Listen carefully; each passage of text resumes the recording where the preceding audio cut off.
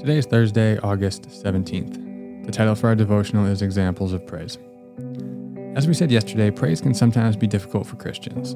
For us to get better at praise, and what could be more important than genuine expressions of worship to God, we must first ask if we truly delight in God, as we talked about yesterday. Following that, we must learn the vocabulary of praise. This is where the congregational singing is incredibly valuable.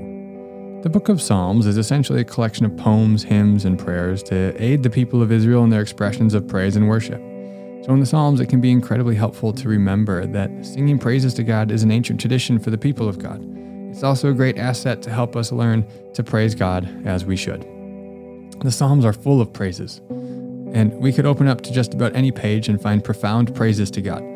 Psalms 145 to 150 are all specifically dedicated to close the book in praise to God. So for today, let's simply read Psalm 149 and allow it to inform our praise to God. You can even pray it back to Him as a praise to His glorious name.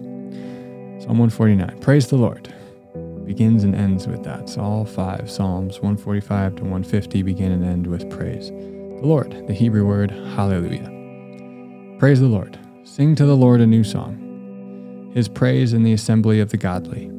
Let Israel be glad in his Maker. Let the children of Zion rejoice in their King. Let them praise his name with dancing. Make melody to him with tambourine and lyre. For the Lord takes pleasure in his people.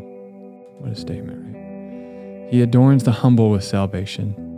Let the godly exult in glory. Let them sing for joy on their beds.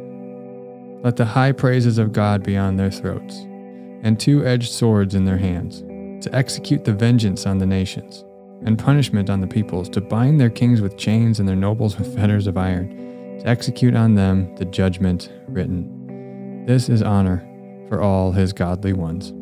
Praise the Lord. So a quick word of teaching before we move on past that passage. The last portion of the text deals about judgment and vengeance. In the Old Testament, the people of Israel as a nation-state were God's chosen instruments to bring justice and punishment to the people whom God had chosen to punish. Think the Canaanites. This has changed in the New Testament, where the people of God has extended beyond a nation-state to the whole church. Whereas governments still carry this responsibility, seen in Romans 13, the church does not. So for reflection time, just invite you to read the Psalms, read Psalm 149 again, read another psalm, and just praise God through it. Borrow the language of the psalmist to praise God. Even the language that is more at home in the Old Testament portion of salvation history, we can read that, and then we can move through Christ, the era of Christ, and hold it up to the lens of Christ and say, how have things changed? And rejoice and praise God for Jesus and how Jesus has changed the story, and how he's such an important part of the story, and how we can rejoice in him. That the people of God has extended far beyond now just the people of Israel to the church, the global church, God's people called out in all the world.